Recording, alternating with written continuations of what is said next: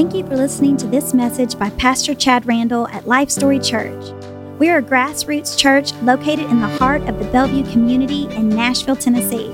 Our services are streamed live on Facebook and YouTube every Sunday morning at 10:30 a.m. and Wednesdays 7 p.m. Central Time. We would love for you to join us. Now here's Pastor Chad Randall. All right, well, let's start in prayer tonight, shall we? Let's do that. Heavenly Father, in the name of Jesus, we thank you for who you are, Lord. We just ask you that you would have your way this evening with this service, Lord. The word of God never returns void. That is your promise to us, Lord. So as we speak the word of God, as we read the word of God tonight, may it go forward and just be a seed that is planted in the hearts and the minds of your people, your church, and those perhaps that don't know the word, might not even know you yet, but you have this day, this appointment, this video set on their calendar to have a real encounter with you. So we pray that that would happen tonight, that all who hear the message would be encouraged, inspired, and would hear from you and feel closer to you than they did before this evening. In Jesus' name. And all God's people said, amen. And amen. So I want to mention one other thing I forgot to mention a second ago in the announcements. This Sunday, okay? I know all you Life Story folks, you're already excited for this Sunday coming up at 9:30 a.m. We're going to have little Jesus donkeys out front of the Rutledge West in Pegram where we've been meeting. We're going to have donuts and donkeys. How cool is that, right? So at 9:30 a.m., don't be late. Bring the kiddos and stop by. It's just going to be a great festive day. Once worship starts at 10:30 a.m., we're going to have the palm branches waving as we celebrate the fulfillment of a prophecy that Jesus was as he rode into Jerusalem on the foal of a donkey so many years ago, 2,000 years ago, which was really the beginning of the redemption, the cross and the empty tomb, right, that week. So we're going to be celebrating Holy Week as it's widely known throughout Christendom, beginning this Sunday. So don't miss it, guys. 9:30 a.m. for the festivities, 10:30 a.m. for service and worship. So be there. Don't forget about it. We will also continue our Wednesday night service next week, even though it's Holy Week. It's not going to stop us. We'll be moving forward. And then we're going to be having a Good Friday service as well, just communion and worship on Good Friday at the Rutledge West in Pegram. So make your plans. Life Story Church family team members, of course, make your plans to be there. And even if you've never visited, this is a great week to visit Life Story Church, guys, and figure out what God is doing in the West community of Nashville, Tennessee. So with that said, let's jump in. You guys have your Bibles ready? Hope you've got your Bible. Hope you got a cup of coffee. Because I'm excited about what the Lord has to bring us tonight. So it's been an amazing study so far, hasn't it? Have you guys been blessed by this? It's not for the faint of heart, though. This study through Revelation, it's not necessarily for your casual studier of the Word of God. We've been digging into some texts that can be hard to understand if you just read them on the surface. So that's why we've been having such a good time just peeling back the layers of the Word of God and showing what the Holy Spirit is really trying to tell us in Revelation for the and for all of the church, but in particular for the end times. So it's a study that has really been for people with a lot of questions, hasn't it? Even your average Christian who perhaps grew up in Sunday school, a lot of Christians, especially in the American church today, have gone to church their whole lives, but they don't know what to make of Revelation. They don't really know how to understand it, and they have a lot of questions about Revelation. So I want to lead in with this tonight and say this study has been for people with a lot of questions, hasn't it? Amen? Well, let me see this first graphic. I want to just lay some groundwork here this evening. Here are some of the key questions that we have been covering through this study that may come to mind. What happens when you die, right? These are key questions that really everybody has that we're seeing some answers come to us through this study in Revelation. Is there really an afterlife? And if there is, what is heaven like? And here's another one that is unfortunately propagating through the American church today. Is there really a hell? There's a lot of bad teaching out there right now that suggests that there is no hell. There is no punishment for wicked, right? And lastly, what is the nature of eternity? And that is a big one, guys. What is the nature of eternity and the reality that we find ourselves in? This reality that we find ourselves in, understanding the nature of time itself. Understanding the nature of time itself and the actual nature of the reality that we find ourselves, it requires some basic understandings that have got to come before any serious discussion of any of these issues that we just covered. So are we heaven bound? Right off the bat, the majority of people continue to believe that there is life after death. The majority of people, Christian or not, tend to believe that there is life after death, that everyone has a soul, and that heaven and hell probably do exist, okay? Even outside of the church, most people believe this in regards to the key questions we just covered a minute ago. Yet, and can I see this next graphic? Yet, 50 million Americans are uncertain about their personal fate, statistically. Nearly 2/3 of Americans believe that they will go to heaven, whether they're Christian or not Christian. 1 in 4 admitted, though, that they have no idea what will happen after they die. Less than half of 1%, by the way, expect to go to hell upon their death. Let that sink in. 1 in 20 believers, 1 in 20 people believes that he or she will come back as another life form. That means 5% of our population believes they're coming back as a cow or a bug or something, right? Another 5% believe that they will simply cease to exist. So let's examine the beliefs briefly before we jump into chapter 14. Let's examine the beliefs of those who believe that they are heaven bound. Okay? First of all, let's see this next graphic. 43% because they have confessed their sin and accepted Jesus Christ as their Savior. That's of all the people in our nation that believe they're heaven bound, 43% because they have confessed their sins and accepted Jesus Christ as their Savior. 15% because they have tried to obey the 10 Commandments.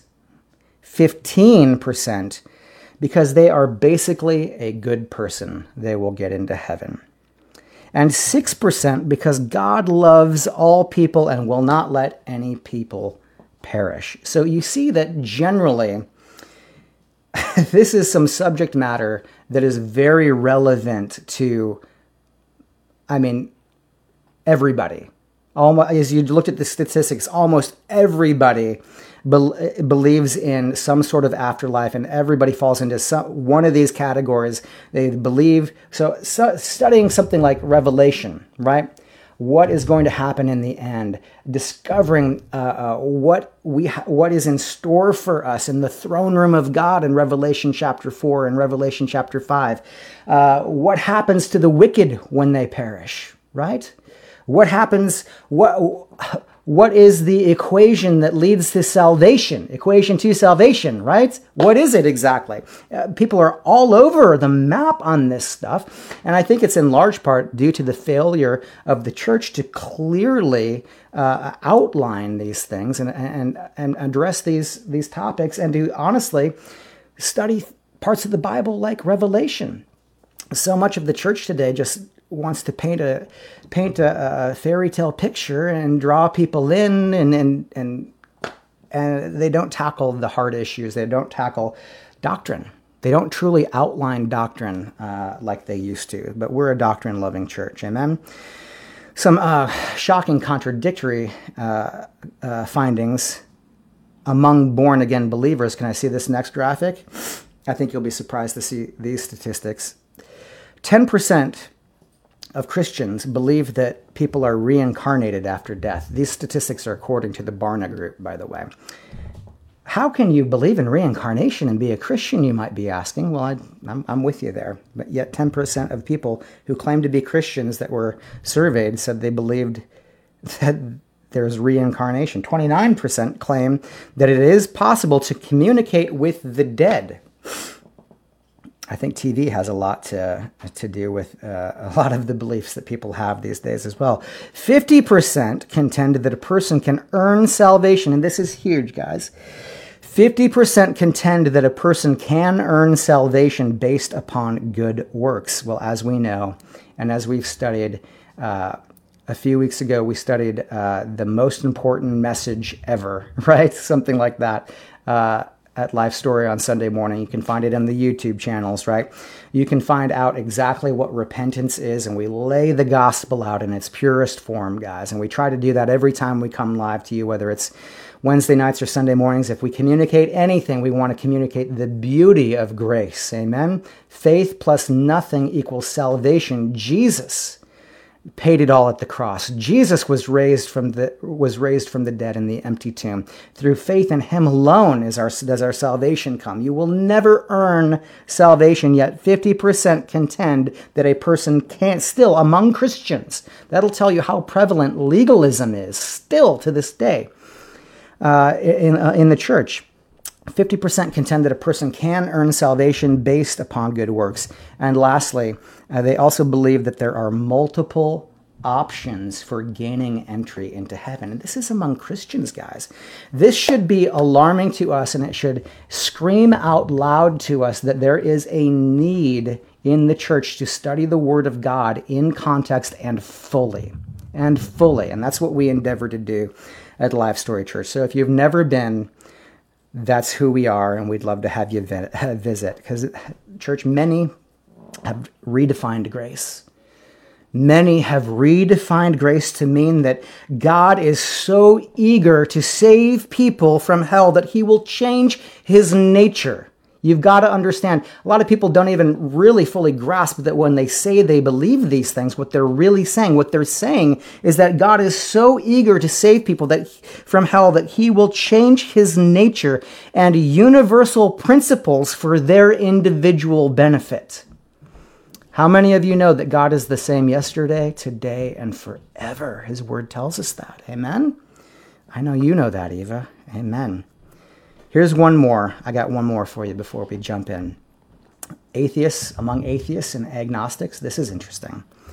They're also confused.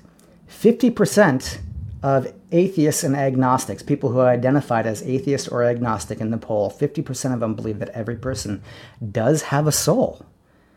And they do believe that heaven and hell exist and that there is life after death. Well, I thought you were an atheist and that there was nothing.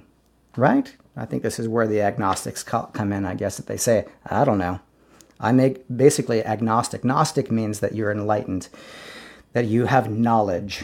Gnostic, right? Gnostics claim to have knowledge that other people didn't. Agnostic simply means ignorant. So people who claim to be ignorant, I'm sure, skew the statistics here, but 12% of atheists and agnostics believe that accepting Jesus Christ, I like this one, probably makes life after death possible. Church, these stats, if nothing else, simply bear witness to the adoption of simplistic views brought to us by novels, movies, and the like. If nothing else, this should show us that pop culture is having a greater influence on the church nowadays than the Word of God, and that is a travesty. It's sad to me because questions like these deserve real answers. They deserve real answers. So who's ready to find some answers to some questions tonight? Anybody? Show me. I want to get you guys talking tonight, all right? I want you to talk back and forth, comment to each other. Who's ready for some real answers tonight? Somebody say aye. Aye? Eva? Aye? All right, excellent. Let's dissect and understand some of these things so they're not so scary anymore. So much of the church seems to be scared of Revelation. Revelation chapter 14, verse 1, shall we? Verse 1. Then I looked, and behold, a lamb standing on Mount Zion, and with him 144,000 having his Father's name written on their foreheads. Interesting here. Remember, as we have studied the 144,000 that appeared in Revelation chapter 7, 12,000 from every tribe of Israel, okay? Believing Jews, essentially, okay? they didn't say here now in Revelation chapter 4. Notice it does not say that 143,099. No, it says 144,000 appeared on Zion. In other words, not one is missing. Not one of them is missing. It's reminiscent to us of Jesus speaking in John chapter 17 when he's speaking to the Father and he says, not one have I lost. Not one have I lost. Amen? So these 144,000, they come through the tribulation miraculously, just like the three Hebrews did in Daniel chapter 3. You remember Shadrach, Meshach, and Abednego? Remember the story? They're put into the fiery furnace, and they look into the fiery furnace, and there's four of them walking around, Shadrach, Meshach, and Abednego, and there's one more walking around amongst them. Jesus there with them, right? But not one is missing. So note, they are standing with him on Mount Zion, okay? So oftentimes we think of heaven as remote, and it seems more likely that this is another dimension of present existence here that we're seeing, okay? Not necessarily so much removed from ours. You know, we exist, and we've talked about this before, we exist in 4 dimensions, right? Height, width, girth, and 100 years ago plus now, it was discovered that time is measurable. It's a measurable thing, right? So time is unique to the dimension that we live in. So much of understanding this stuff means that we've got to understand the simple laws of nature, so to speak, right? So Jesus was in the throne room, okay? Now standing on the Lamb was now standing on Mount Zion at the same time. So there could be some dimensional things going on here, okay? In any case, not one is missing. Not one is missing. Jesus preserved Shadrach, Meshach, and Abednego in the flaming fire. He preserved them here, the 144,000, just like he preserves us today. Who preserves you today? Jesus Christ. You know, not one of you will die, I believe, before the work that Jesus has specifically carved out for your life, that he wants you to accomplish here on earth in this life. I don't believe that any one of you are going to die before you've accomplished that work, because he's able to preserve us, right? So that's a big statement. I could pause there, a rabbit trail there, but I'm going to keep going for time's sake. So we see here where is he? Mount Zion. Mount Zion. Remember, David captured Mount Zion from the Jebusites in 2 Samuel chapter 5. Mount Zion in Jerusalem. What is Jerusalem? According to Zechariah chapter 12, verse 2 and 3, it'll be a cup of trembling, a burdensome stone to all the world. Even now, it is Satan's focus. Even now, it is the focus of Satan. You know, you think about this. When Israel did not have Israel before the Third Kingdom had been reborn in 1948, right? In 1897, the Jews started to move back there. They started to purchase land from the Ottoman Empire, right? And that's an incredible study we've done before. But when they started coming back, the land started to come alive again. I believe it was Mark Twain who visited there in the 1800s and said it was nothing but a desert. And now it's blooming in full bloom again. Wine and flowers and everything, right? Well, you think about it, when the Ottoman Empire had it, in other words, when Islam had it, they ignored it. But when the Jews wanted it back, when they took their land back, that's when it became this burdensome stone. It was that moment. So Psalm 2, chapter 6 reads, "Yet I have set my king upon my holy hill of" what? Zion. Zion, I pause here this long because this is the only mention of Zion in all of Revelation, okay? It's the Father's intention, church, to place Jesus upon the throne of David. He promised Mary that it will happen. And it will happen. He didn't promise to put the Palestinians on that throne, did he? No. In Jerusalem, Jesus will sit on the throne of David, specifically, according to Luke chapter 1, verse 32, on Mount Zion. So let's read verse 2. Verse 2. "And I heard a voice from heaven." Remember, the Lamb is on the mountain. with 144,000. And I heard a voice from heaven, like the voice of many waters, and like the voice of loud thunder. And I heard the sound of harpists playing their harps. They sang, verse 3, as it were a new song before the throne, before the four living creatures, the elders. And no one could learn the song except the 144,000 who were redeemed from the earth. That's interesting, isn't it? They sing a new song. You sing a new song. We see that phrase over and over again throughout the scriptures about what it'll be one day. You know what I mean? As a musician, Amber and I moved here years ago, 20 plus years ago now, to do music, and we did music on Music Row and all that fun stuff and whatnot. But we think of music, and there's only so many chords, and there's only so many keys and everything. And what we used to have fun just playing the same 4-chord progression, and you could sing about 20 different songs just using the same 4 chords, right? One day there will be a new song that no one has ever heard, and it'll be so beautiful and wonderful one day when we're there. We see that new song referenced in Psalms chapter 3, chapter 40, chapter 96, chapter 98, chapter 107. I wrote them down.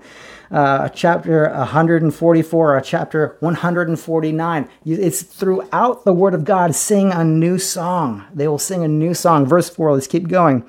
Verse 4, these are the ones who were not defiled with women, 144,000. They are virgins. These are the ones who follow the Lamb wherever he goes. These were redeemed from among men, the first fruits to God and to the Lamb. So this is interesting. Virgins, right? Interesting. Is this literal or is it figurative? Virgins, probably both. They keep themselves for the Lord alone. We see both types throughout the scripture. In Jeremiah, think of Jeremiah. He was on the threshold of Babylonian captivity in Jeremiah chapter 16, and he was forbidden to marry. Right? So he's to be kept. The prophet of the Lord, he was kept. Also, note Jesus' warning in the end times, woe to those who give suck, meaning breastfeeding and whatnot, right? So, but on the other side, is it figurative? Throughout the word, we see as idolatry was labeled as spiritual fornication in Ezekiel chapter 16. Also keeping in mind the church in Ephesians chapter 5, right, was to be a chaste virgin to Christ. That's how he views us when he comes for us, right? I think of within the context of 2 Corinthians 11 and 2, chaste versus Jezebel, right? The whore that rides the beast, the harlot, right? Quite a contrast. So first fruits, though. These are first fruits, is what he said. First fruits to God and to the Lamb. What are first fruits? Does anybody know what they are? We find an excellent definition in Romans chapter 11, verse 15 through 16. The very finest. That's what the first fruits are. The very finest from an expected harvest is what it is. Israel will enjoy, church, a unique role in the millennial kingdom. These may well be the brethren from Matthew chapter 25, if you're interested in looking that up. Let's keep reading, though. Verse 5. And in their mouth was found no deceit, for they are without fault before the throne of God. So they're not taken in by the lie. Remember, Paul's words to us, there will be a great deception, all right, that will come upon the earth at that time. So these are not taken in during that time period. They're not taken in by the lie. Verse 6, then I saw another angel flying in the midst of heaven, having the everlasting gospel to preach to those who dwell upon the earth, to every nation, tribe, tongue, and people. An everlasting gospel. So we're going to get into some different angels here as we study. Anybody want to guess how many angels there are? 7, right? We see sevens. So for anybody who's got some free time on their hand and just loves to do different studies like this, take sometime to see how many different sevens you can find in the Word of God. They're all over the place, right? So we're going to see 7 angels here, okay? And I'm going to have an outline for us as well at some point. But starting with the first angel here, okay? What do we see? What do we see? Today, the gospel of grace. Faith plus nothing equals salvation. Today that is proclaimed by men, right? It is proclaimed by you and by me, believer, right? Then it will be proclaimed by angels is what we're seeing. The first angel proclaiming the everlasting gospel, right? It will be proclaimed by angels who are indestructible. Think of even the 2 witnesses will be proclaiming that gospel. Now, ultimately, even the 2 witnesses are killed, and then they're brought back to life, right? And they ascend, which that word in the Greek suggests a slow rising, just like when Jesus ascended, which is a stark contrast to the rapture, which we see in Thessalonians and in Revelation chapter 4, verse 1. But I digress. Here, it's going to be proclaimed by indestructible angels here. How cool is this? Verse 7, let's keep reading. Saying with a loud voice, fear God and give glory to him. Give glory to him, for the hour of his judgment has come. And worship him. Worship him who made heaven and earth, the sea and springs of water. This is the final call, guys. Don't let that be lost on you here, okay? Saying with a loud voice, fear God and give glory to him, for the hour, come on now, the hour of his judgment has come. This is the final call. This is it. Now, this one is good news for God's people, but bad news for the rebellious earth dwellers, okay? As we've studied, we see these different groups of people, and unless you understand who these groups of people are, it can be confusing, right? There are people referred to as those who dwell upon the earth, right? Never has God ever referred to his church as those who dwell upon the earth, his beloved, his bride, right? The earth dwellers here, people, and when he speaks of the 144,000, it names them, right? There will be people that come to Christ during this tribulation period, the time of Jacob's trouble, I believe. But unfortunately, as we study and will continue to study, there will be a price to pay for that. But for these rebellious earth dwellers, fear God. Fear God, because judgment is come, it says. This phrase here, I want to pause and look at this phrase back up in verse 6. Then I saw another angel flying in the midst of heaven, having the everlasting gospel. This is the first angel, the everlasting gospel. This word gospel gets thrown around so much in Christendom and Christian circles nowadays, doesn't it? There's the different groups, even different cults try to say there are different gospels in the Word of God, and they try to create separation in the body of Christ by cutting us up into different groups, right? Well, can I see this next graphic? Other gospels. When we study the Word of God, there are other gospels. Let me just say that. But guess what? Gospel simply means good tidings. It means good news. But as far as other gospels, look at this. There are false gospels, Paul tells us in 2 Corinthians 11:4, and in Galatians chapter 1, verse 6, which will be propagated by false teachers, okay? So false good news, okay? There will be liars. Satan is a liar, and they'll be trying to change the gospel, manipulate the gospel, turn it into a works-based salvation somehow. Okay, faith plus works equals salvation, which is not the gospel of Jesus Christ. Okay, which is not the everlasting good news. Okay, I think if people would just say good news, it would clear up a lot of this. Okay, what is the good news? Well, it's Jesus on the cross, crucified, and the empty tomb. All right. Gabriel brought good news, announcing the birth of John the Baptist in Luke chapter 1. The angelic host to the shepherds brought good news, didn't they? So wouldn't that be a gospel? The news of the spiritual growth of the Thessalonian church, guess what? In 1 Thessalonians 3:6, that was good news. Is that a gospel unto itself? The seventh angel as well. In Revelation 10 that we studied, revealed the mystery of the mystery of God will be finished. What good news that is, huh? And of course, the preaching of the kingdom that comes to us in Matthew chapter 24, verse 14. We studied that this last summer at length, the gospel of the kingdom, right? Essentially, we are ambassadors, right? One day, Jesus will sit on that throne in Jerusalem. He is the King of Kings. People want to say they're Republicans or Democrats, right? We like to say that we're monarchists, right? We're members of a kingdom. We are ambassadors from a foreign land. We're strangers in a strange land. Our citizenship is in heaven, amen. And one day when that kingdom comes and it's here and it's among us, again, dimensional aspects at play here, there we'll have it. But I want you to notice something else.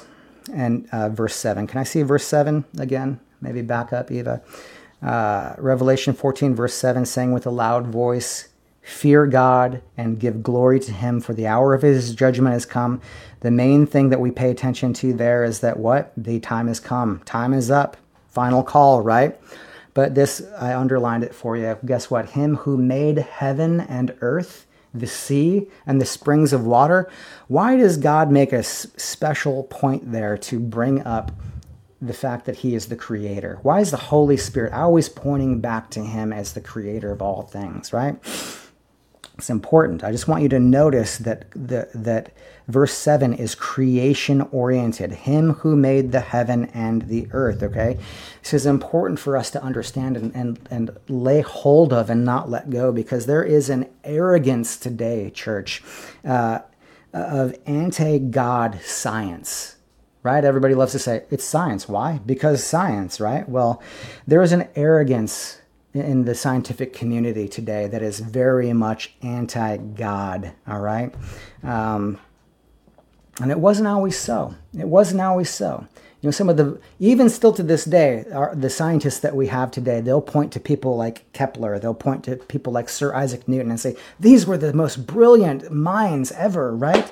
Newton put it to bed the flat earth stuff, right? He said that the sun was the center of the solar system, not the earth. And the Catholic Church almost killed him for that, right? One of the most brilliant minds out there. Well, guess what? Sir Isaac Newton loved Bible prophecy. He studied it. Can I see this next graphic? It wasn't always so, this anti-God arrogance of the scientific community. It wasn't always so. Johannes Kepler, this is the guy, by the way, who penned charts of the stars with a pencil. He didn't have a supercomputer, right? Well, guess what? Looking at his work, NASA, you can go to Stellarium, you can go to all these cool apps now that we've got on our phones and everything else that have star charts and the planets right where they are. When NASA created their star charts, they looked at Kepler's work and they found that Kepler was 99% right. That's how brilliant he was with a pencil. Well, what did Kepler say? He said this. He said he referred to God as a divine mathematician whose mind could be discovered in the precise mechanics of the universe. That was the leading scientist of the day, right? Right along with Sir Isaac Newton, who came on shortly after him. Sir Isaac Newton, what did he say? The divine presence who set the universe in motion.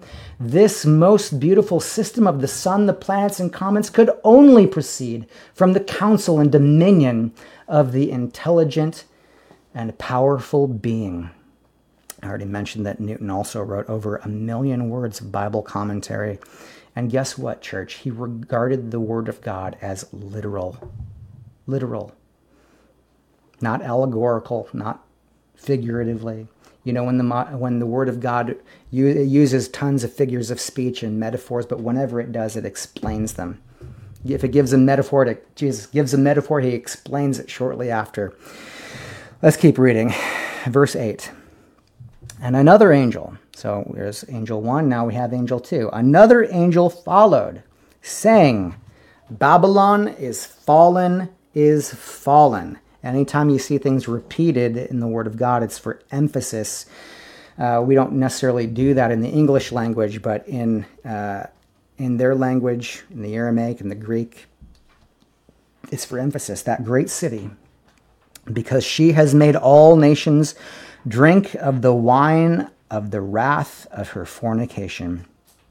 This is the first mention of Babylon, and Babylon is about to take center stage in chapters 17 and 18 that we'll see in a few weeks here. Babylon, church, has been Satan's headquarters since the beginning. Since the beginning, what you talk about Nimrod's Babylon, the Babylon that's in modern day Iraq that Saddam Hussein was rebuilding, right? That Babylon, that city, it's more than just that. There's spiritual Babylon as well. The spiritual Babylon that is mystery Babylon, and we'll get into all that. We don't have time for it tonight, but we think of the ancient Babylon, the worship of Semiramis, who was the female principal deity at the time, right? Babylon is the fountainhead of all false religions across the earth. You need to understand that. You need to know that. Everything from Hinduism to Buddhism. Buddhism is really nothing more than a cult broken off of Hinduism. Islam, all of them, fountainheads, from Babylon. Is fallen. I mentioned that briefly a second ago. This is an aoristic tense. It means, in other words, as we would say, if we were going to say it in the English tongue, we would say it's history. Babylon, it's history. And it is near to happen, church. It is near to happen. Babylon, interestingly, there's a lot of great conjectures as the United States Babylon. We've talked about that before, even recently in the past few months. I believe it quite possibly is Mystery Babylon without getting into that too much. But, if Babylon were to be, if it's literal, which we tend to believe, then is Babylon the city going to be rebuilt? Hasn't really been rebuilt, so it's going to be completely destroyed. It says it'll be completely destroyed. We'll get there in chapters 17 and 18, but I believe Mystery Babylon will be completely destroyed. And I believe they go hand in hand. I think it's spiritual, it's physical, it's all of the above. Verse 9, let's keep reading. Then the third angel, what did I say? We're going to see 7 angels. 1, 2, 3. Then a third angel followed them, saying with a loud voice, if anyone worships the beast and his image and receives his mark on his forehead or on his hand, forehead or hand, right? We covered that in chapter 13. Verse 10, he himself shall also drink of the wine of the wrath of God, which is poured out full strength into the cup of his indignation. He shall be tormented with fire and brimstone in the presence of the holy angels and in the presence of the Lamb. We're getting into some serious stuff here, guys, aren't we? That doesn't sound pleasant, does it? People will present their theories that they think that we will be here for the tribulation. I don't believe we'll be here for the tribulation, and this is one of the reasons why we're promised that we will not suffer God's wrath as his bride. We're his children. We're also the bride of Christ, right? We're his bride. It'd be like beating up the bride before the wedding, right? No, not at all. If you look at the Jewish Galilean marriage ceremony and the 7 days in the chuppah tent, and such a beautiful study. We have that on our YouTube channel. I believe Ron had done a study on that for us a while back, and we've studied it as well at other points, especially around the fall, Yom Teruah, feasts of the Lord and whatnot. So hopefully you can find that there if you're interested. But church, this is not Satan persecuting the church here anymore. This is not suffering at the hands of wicked people. This is God pouring out his judgment. Remember, a time has come to pour out judgment upon the wicked. We just read it. So if we're here, we're getting that too. The only people who are here that are kept safe, the 144,000, right? Well, they're Jews. They're the chaste Jews. Remember who they were that have been kept, that are brought back in Revelation chapter 7, while they're here proclaiming the everlasting gospel to the world as one last shot for everybody. They're still kept safe. Not one is lost, but that's 144,000. And I'm sorry for the Jehovah's Witnesses that aren't Jewish people. That's not you. That's not you. That is not you. Okay?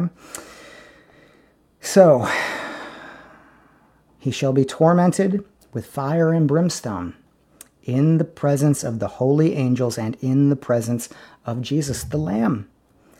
Angel 3 here, this is a fatal choice, guys. All right, and it's not a popular narrative these days, right?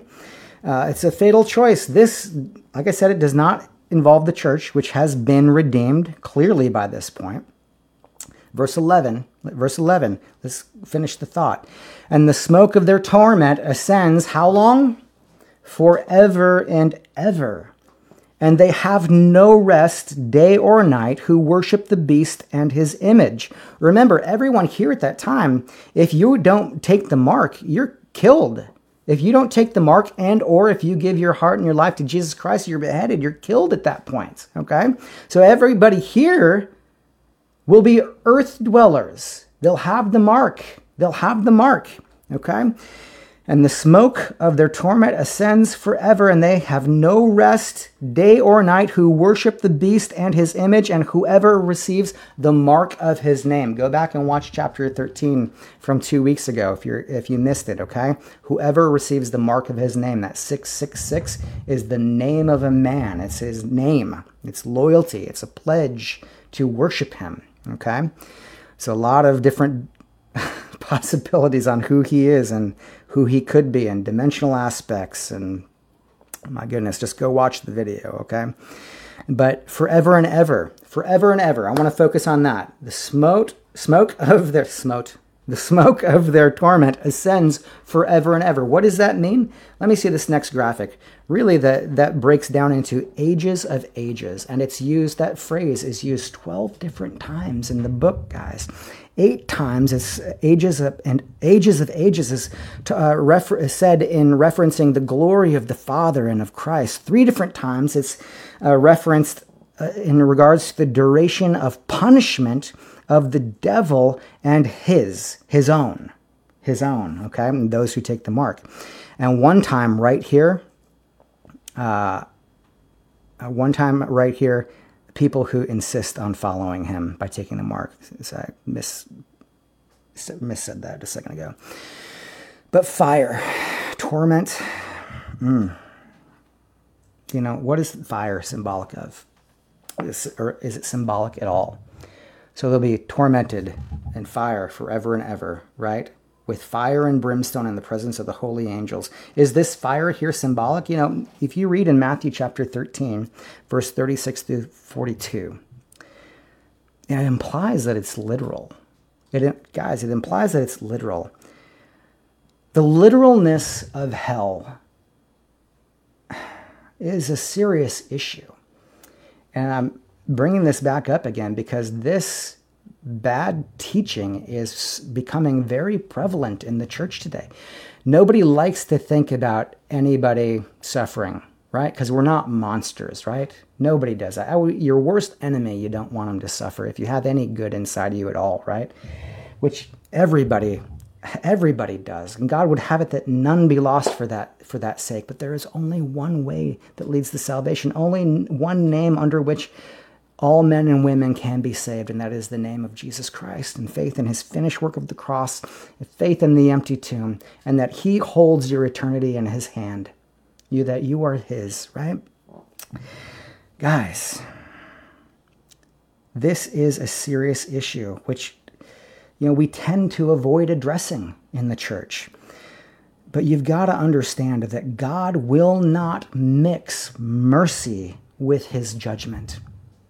He'll not mix mercy with his judgment. When his judgment comes, it is truly to pour wrath out upon the wicked. You can look up for me Psalm chapter 75, verse 8, or Habakkuk chapter 3, verse 2. All right? The 7 bowls of wrath are coming. They're not here yet. We haven't got to them yet, but they are coming. The 7 bowls of wrath, and that is truly wrath. We may not like the concept of torment. But we are dealing with holy love, church. And both words are paramount. Holy love. Both words are paramount. The righteousness true righteousness of God is also the issue here.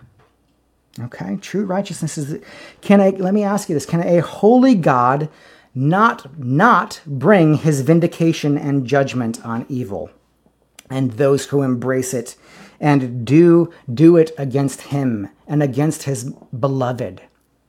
Okay, can a holy God not bring vindication and judgment? Of course he must. We've got to become comfortable. It's like I said, it's an uncomfortable conversation, and that's why it's not had often in the church. But the Word of God is the Word of God, and it says what it says. There is a doctrine of endless punishment. Can I see this next graphic? Salvation itself supposes a prior damnation. It's just, if we look at this and analyze it logically, why do we need saving? Why do we need saving? Because, what's the other outcome? Damnation. So we need it in order to escape danger, okay? In order to escape danger, one must believe in it, right? You must believe in damnation if you're to escape it, right? And that's what's so frightening about where we are today, religiously as a nation. The Word of God has been abused and misused so much.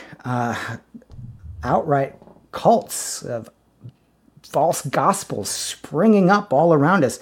I'd say the most dangerous doctrine that we see today, and is also the most prevalent, and believe it or not, is alive and well, flying under the radar in a lot of the churches today, is the doctrine of universalism.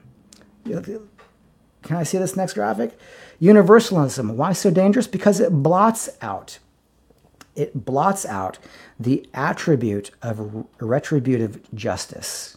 Okay? It blots the attribute that is retributive justice. It blots it out. It transmutes sin into misfortune, right? It turns all suffering in the world into chastisement. If you're suffering, you must be it must be because you're being chastised by God, right? It relegates the sacrifice of Christ to a deed of moral influence rather than a saving act of love and victory, church. And essentially, it turns the sacrifice of Christ into a debt that is owed to man rather than an unmerited gift. Like I said, it's an uncomfortable conversation to have. Nobody likes to think of anybody suffering or receiving damnation or punishment or judgment or wrath. There's this idea. There is a doctrine called annihilationism. Annihilationism. It's the idea that God will just destroy people. It's an idea that, the idea of what did we just read in chapter 14? What did we just read there in chapter 14? Forever and ever torment ascends, right? That's not a very pleasant thought, is it? Damnation, forever and ever, torment ascends, fire and brimstone and all of that, forever and ever. In other words, what do we say? Ages and ages, right? Nobody likes to think of that. People would much rather think, I would rather just not exist, right? Wouldn't you rather just not exist? Wouldn't that be the merciful thing for God to do, just to put them out of their misery and make them just destroy? You got to understand, though, here's the thing is, God creates life. He's not a murderer. He's not a killer. Ultimately, you choose where you'll spend eternity. It's up to you. He's given you the way. He sent his only son, Jesus Christ, offered himself for you, freely gave himself. No man takes my life from me, but I give it freely. Matthew chapter 10, can I see this next graphic? Matthew chapter 10, verse 28 reads, "And fear not them which kill the body, but are not able to kill the soul, but rather fear him which is able to destroy both the soul and the body in hell." This doctrine of annihilationism, it tells us that, they often stands on this verse to say, oh, well, it'll destroy both the soul and the body. The problem with that is, and this is their a verse they go to a lot. The problem is that with this word destroy here, it's the word apolomai in Greek. And if you look at that word, it actually means to be delivered up to eternal misery. Nowhere is that word used to mean annihilation. See Matthew 9, Luke 15, John chapter 6, guys. Let me give you a few more verses on this. I don't have time to stay here any longer.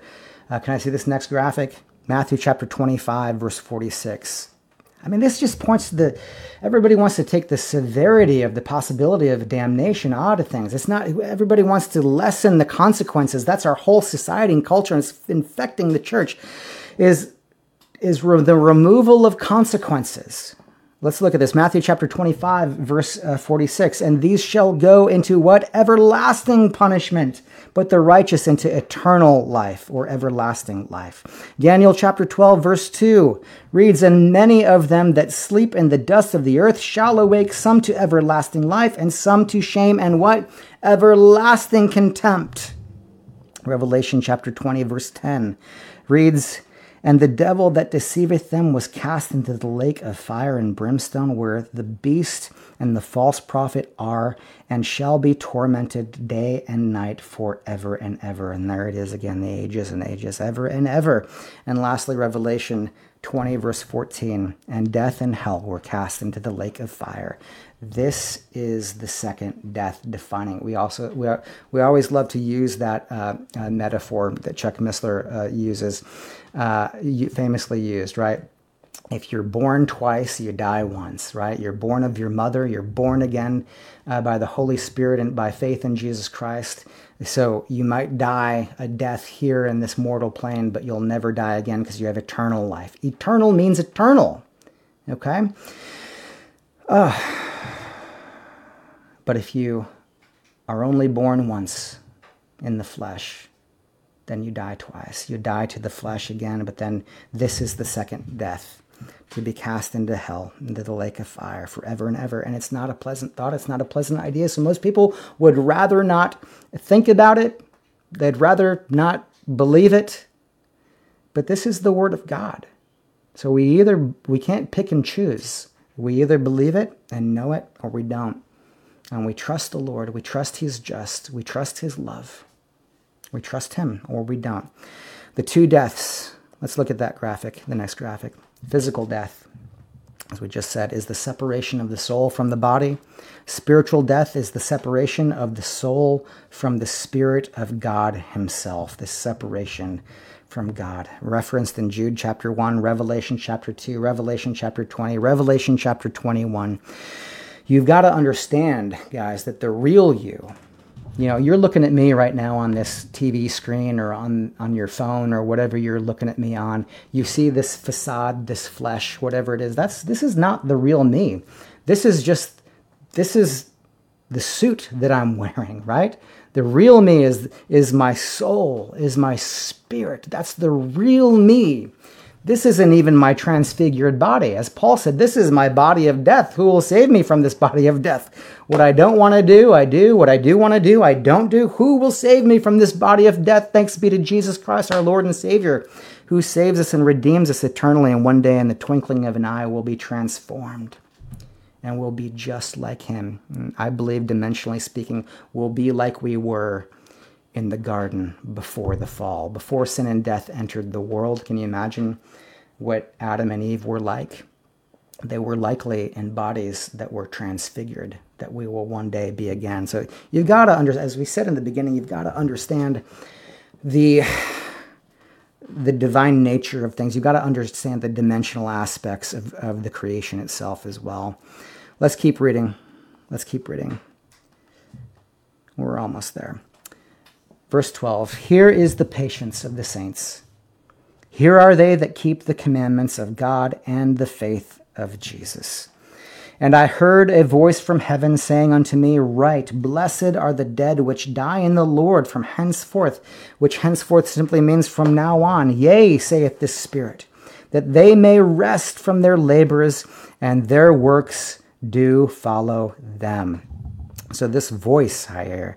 So we have angel, angel, angel, voice. I believe this is another angel, fourth angel. It's a strange assurance here, isn't it? From now on, it says. This reassurance is, only, by the way, it's only relevant to them if they feel perhaps that they've missed the resurrection. This was the anxiety of the Thessalonians, if you remember, when the Roman persecutions came upon them. The Roman persecutions under Nero came upon them when they began. And so Paul writes the letter to the Thessalonians, and then the second letter to the Thessalonians. Even Philippians chapter 1 addresses it too. But it's addressing anxiety here. This is an assurance, okay? Blessed are the dead which die in the Lord from henceforth, from now on. Verse 14. Let's keep reading. And I looked, and behold, a white cloud, and upon the cloud sat upon the clouds one sat like unto the Son of Man, having on his head a golden crown, and his hand a sharp sickle. And another angel came out of the temple. Here's angel number 5, crying with a loud voice to him that sat on the cloud, thrust in thy sickle and reap, for the time is come for thee to reap, for the harvest of the earth is ripe. God is right on time. He is always right on time. But you know what? In the goodness of God, something here, there's a gem hidden in this passage for us here. That word in the Greek here for ripe, it actually suggests overripe, even to the degree of beginning to wither. In other words, it's suggesting that the time is late, suggesting that it's high time, that God has waited as long as he possibly could for every last one that would come into the kingdom. Verse 16, and he sat on the cloud. And this is so cool, the cloud here, Shekinah. Shekinah is the word. Have you heard that word? You Pentecostals will probably get that more than others, right? Sat on the Shekinah, on the cloud, and thrust his sickle on the earth, and the earth was reaped. I've got 2 points for us on the Shekinah. Can we see that first graphic? That first picture? Here's picture 1. We see it mentioned throughout the Old Testament. We see the Shekinah, the cloud of the presence of the Lord in the wilderness, leading Israel by day. We see it in Exodus 16, the giving of the manna. It was there at the giving of the law. The second time as well, the law was given. It was there at the tabernacle. It was there at the mercy seat. When the 7 elders were chosen, Moses' 70 elders were chosen in Numbers 11. It filled the temple. It said that it filled the temple, 1 Kings chapter 8. And then it departed. We see it says that it departed in Ezekiel chapter 9, 10, 18, 19, 11, and so on. We see it as well in the New Testament. We see the next picture. We see it in the New Testament as well. It overshadows Mary in Luke chapter 1, 35. Luke chapter 2, verse 9, the flocks of the shepherd, it was there. At the transfiguration, Matthew 17, mentioned in 1 Peter chapter 1 as well. At the ascension, the Shekinah, the cloud, that word there. At the rapture, it will be. We see the clouds, Shekinah. We see it over and over again. It's a theme, clouds, presence of God. At the rapture, we will be him. We will be there with him. 1 Thessalonians chapter 4, verse 17, in the moment, in the blinking of an eye, we'll be there at the rapture, at the catching away in the clouds, in the Shekinah with the Lord. And it'll be at the return, at the end of the 7-year tribulation period, we'll see it again. Referenced in Matthew 24, 26, Revelation 1, and Luke 21. Verse 17, let's keep reading. We're out of time. Let's keep reading. And another angel came out of the temple, which is in heaven, he also having a sharp sickle. So here's another angel. Here's angel number 6. And another angel, angel 7, right, came out from the altar, which had power over fire, and cried with a loud voice to him that had the sharp sickle, saying, thrust in thy sharp sickle, and gather the clusters of the vine of the earth, for her grapes are fully ripe. Verse 19, and the angel thrust in his sickle into the earth and gathered the vine of the earth and cast it into the great winepress of the wrath of God. So notice angel 7, note this harvest, okay? This harvest here, it is of grapes. It is not of wheat, okay? As in verse 14 through 16, this now in 17 through 20 is of grapes. Okay, the angels are separating. Remember the angels separate the tares from the wheat, so on and so forth, right? That's the gathering of the unrighteous, referenced in Joel chapter 3. It's referenced in Isaiah 63, Zechariah 14. Okay, I don't believe this is for the church. Okay, remember, this is the time of Jacob's trouble. Okay. There are several vine idioms, okay? The grape harvest is often the idiom for the day of the Lord. See Joel chapter 3, verse 13. Israel was God's vine. The time of Jacob's trouble. Israel was God's vine. It was planted in the land to bear fruit for God's glory, but failed, remember, and had to be cut down. See Psalm 80, Isaiah 5, Matthew 21. Christ is the true vine, right? Christ is the true vine, and believers are the branches in him, all right? Jeremiah chapter 25, verse 30 reads, Therefore prophesy thou against them all these words, and say unto them, The Lord shall roar from on high, and utter his voice from his holy habitation. He shall mightily roar upon his habitation, and he shall give a shout, as they that tread on the what? The grapes, against all the inhabitants of the earth. The church is not here, guys. The church is not here. All the inhabitants. Okay, verse 20. Let's keep reading. And the winepress was trodden without the city, and blood came out of the winepress, even unto the horse bridles, by the space of 1,600 furlongs. This is interesting. This is pretty interesting. I think it's pretty cool. It's pretty cool here. This paints a picture for us, guys. This paints a picture for us. This is, of course, a reference. We've heard the Battle of Armageddon, if you study prophecy at all. The Battle of Armageddon, blood to the horse's bridle, on average 4 feet deep, right? He's saying 1,600, put a pin in this, 1,600 furlongs.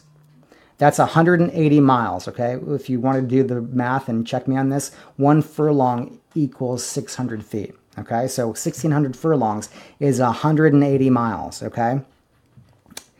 This paints a picture for us of the manner by which Jesus will come on that day of the Lord at the end of the 70-year tribulation, when he brings a decisive end to the battle, okay? Remember in Luke chapter 21, Jesus told his followers on the Mount of Olives, the Olivet Discourse, as we refer to it, that when Jerusalem is surrounded, to flee into the mountains, right?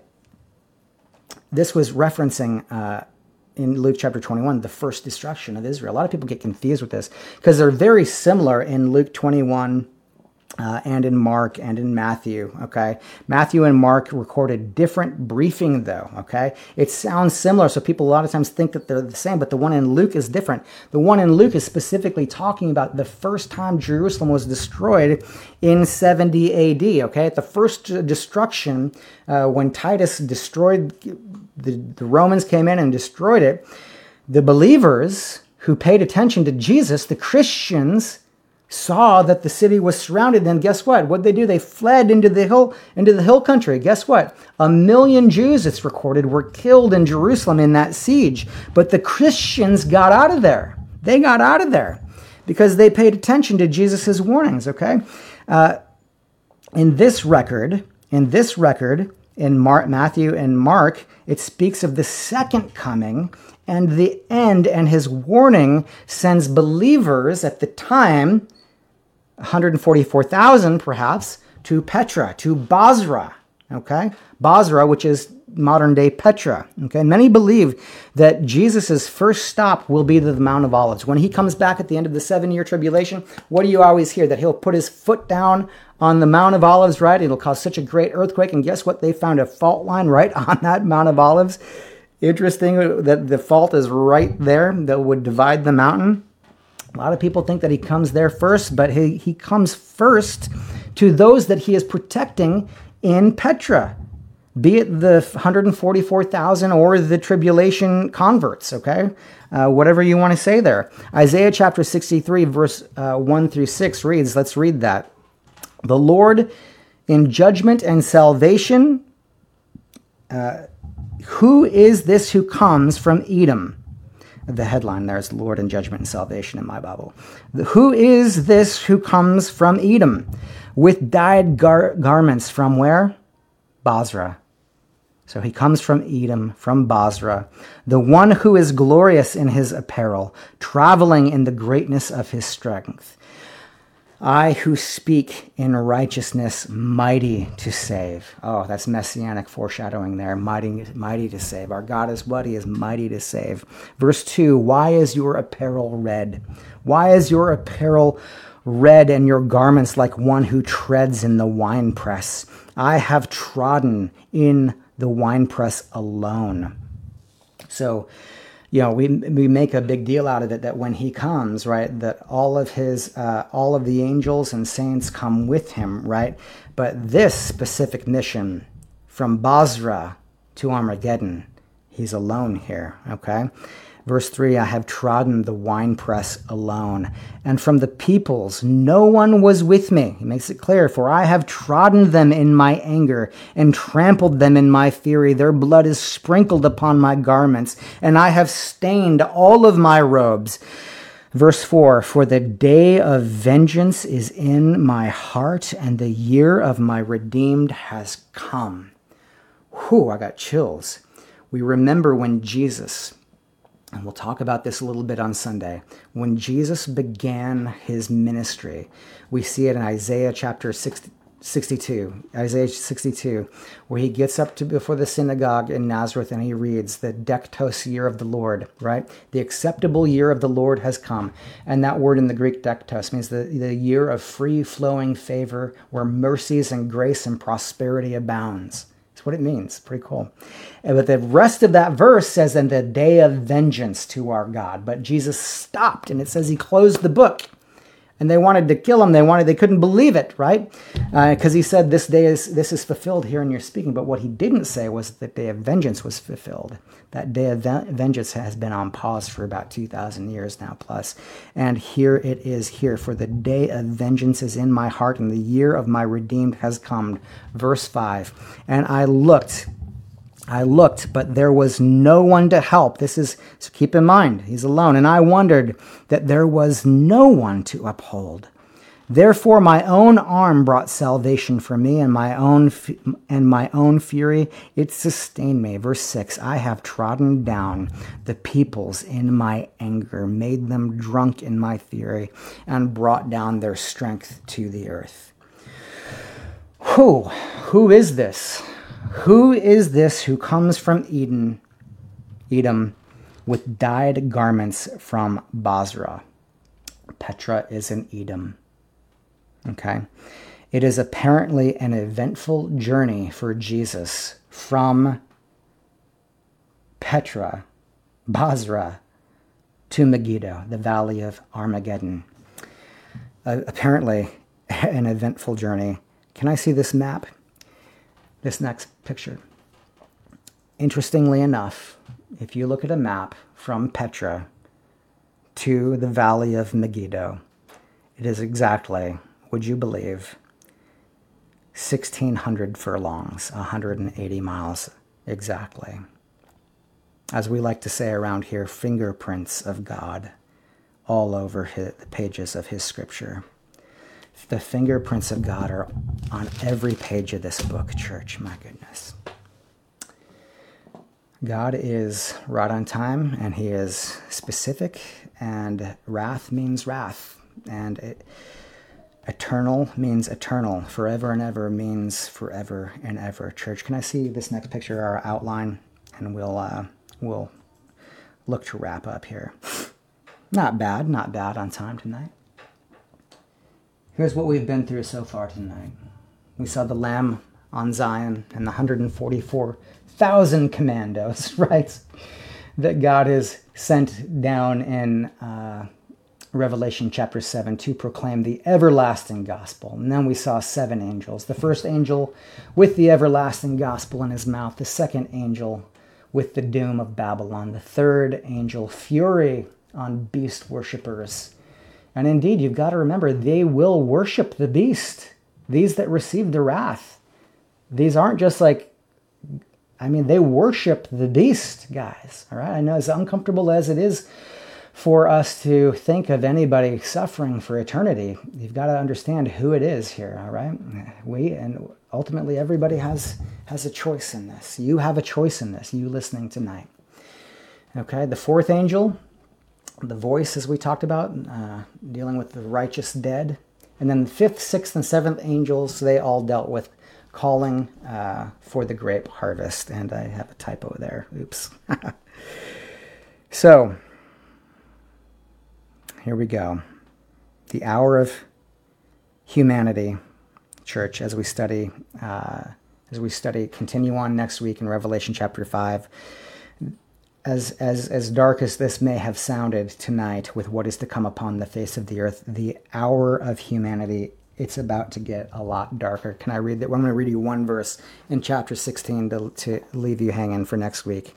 Revelation chapter 15, verse 1. And I saw another sign in heaven, great and marvelous, 7 angels having the 7 last plagues, for in them is filled up the wrath of God. You don't want to be here, church. You don't want to be here, and you don't want to be Israel. This is the time of Jacob's trouble, Israel's trouble. You don't want to be Israel. Get that replacement theology out of your head, okay? You and I have no idea, no comprehension of what this will be like as this is unleashed. I hope you'll tune in next week. So we set out tonight to hopefully answer some questions, right? Throughout the Bible, guys, we see throughout the Bible, we see God's love and grace freely available to all who will accept it. It is freely available. The entire Bible, this thing, church, this entire Bible, it is a record of extremes that he has gone to in order to allow us to avoid the destiny of our fallen state. We fell, we separated, we broke covenant, separated ourselves from God, and he has gone to great lengths, every extreme, to bring us back to him. And what is the response of humanity? Largely, people say, no, God, I don't want to love you. I don't want to love you, and I want to run things my own way, So we need to think of the alternatives, and I'm going to close on this point tonight. We need to let's think about things from God's perspective here as we close. God's got really 3 alternatives. Can we see this?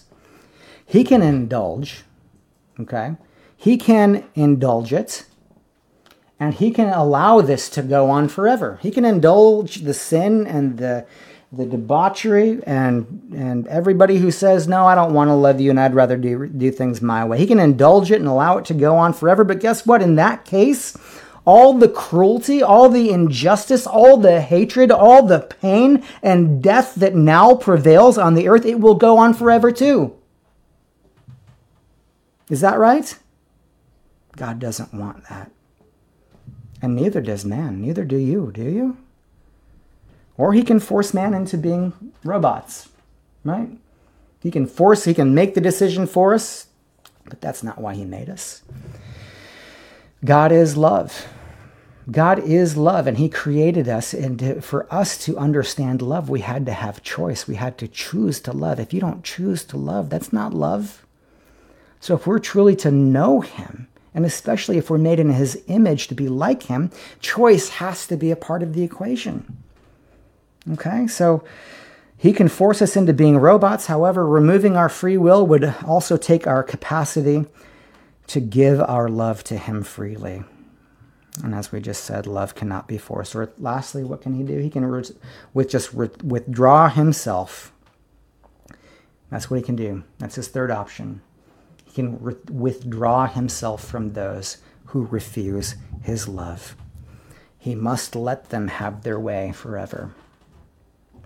Since God is necessary, for our existence, the decision to reject God is a decision to plunge ourselves into the most terrible sense of loneliness and isolation a human being can know. And to endure this eternally without any hope. Church, we talk so often at Life Story Church about urgency, being urgent in our boldness for the gospel. Ultimately, it is we ourselves who choose whether God will judge us. It is we ourselves who decide either to accept or refuse his grace, his love, and his forgiveness. It is we ourselves who choose everlasting life or everlasting death. So let me ask you tonight, if you're watching this, if you haven't made that decision, it's high time that you did. That hour that we read about, when the time has come, it's coming, and it's coming sooner than most people think. Have you made a decision to receive his love, accept his grace, and to love in return? You have an opportunity right now, right here tonight, to do so. So you, if I'm talking to you right now, if you haven't made that decision, I want you right now, I want you to lift up your hands before him, and I want you to say this. I want you to say, Jesus, I receive your love. I believe that you love me. I believe that you died on the cross for my sin as fruit of that love. I believe you rose from the grave on the third day. I believe that it is finished. I believe that my sin is atoned for by the sacrifice that you made for me in love. I believe that you're God, Jesus.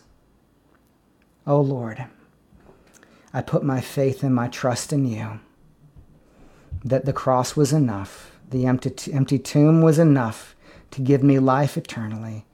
Oh Lord Jesus, receive my faith here tonight, Lord. Lord, I change my mind. I repent, which means I change my mind. I didn't believe. I now believe. I put my faith in you, and I ask you to save me on that day when you come. Come for me. I trust that my eternity is safe in your hands. Oh, that though I may not achieve righteousness on my own, your righteousness is enough, and that you paid it all. Receive me as your own, your child, your son, your daughter, your bride. In Jesus' name. And all God's people said, homework for next week, Revelation chapter 15. Read through it, and we'll go through it together line by line, verse by verse. May the Lord bless you. May he keep you. May he make his face to shine upon you.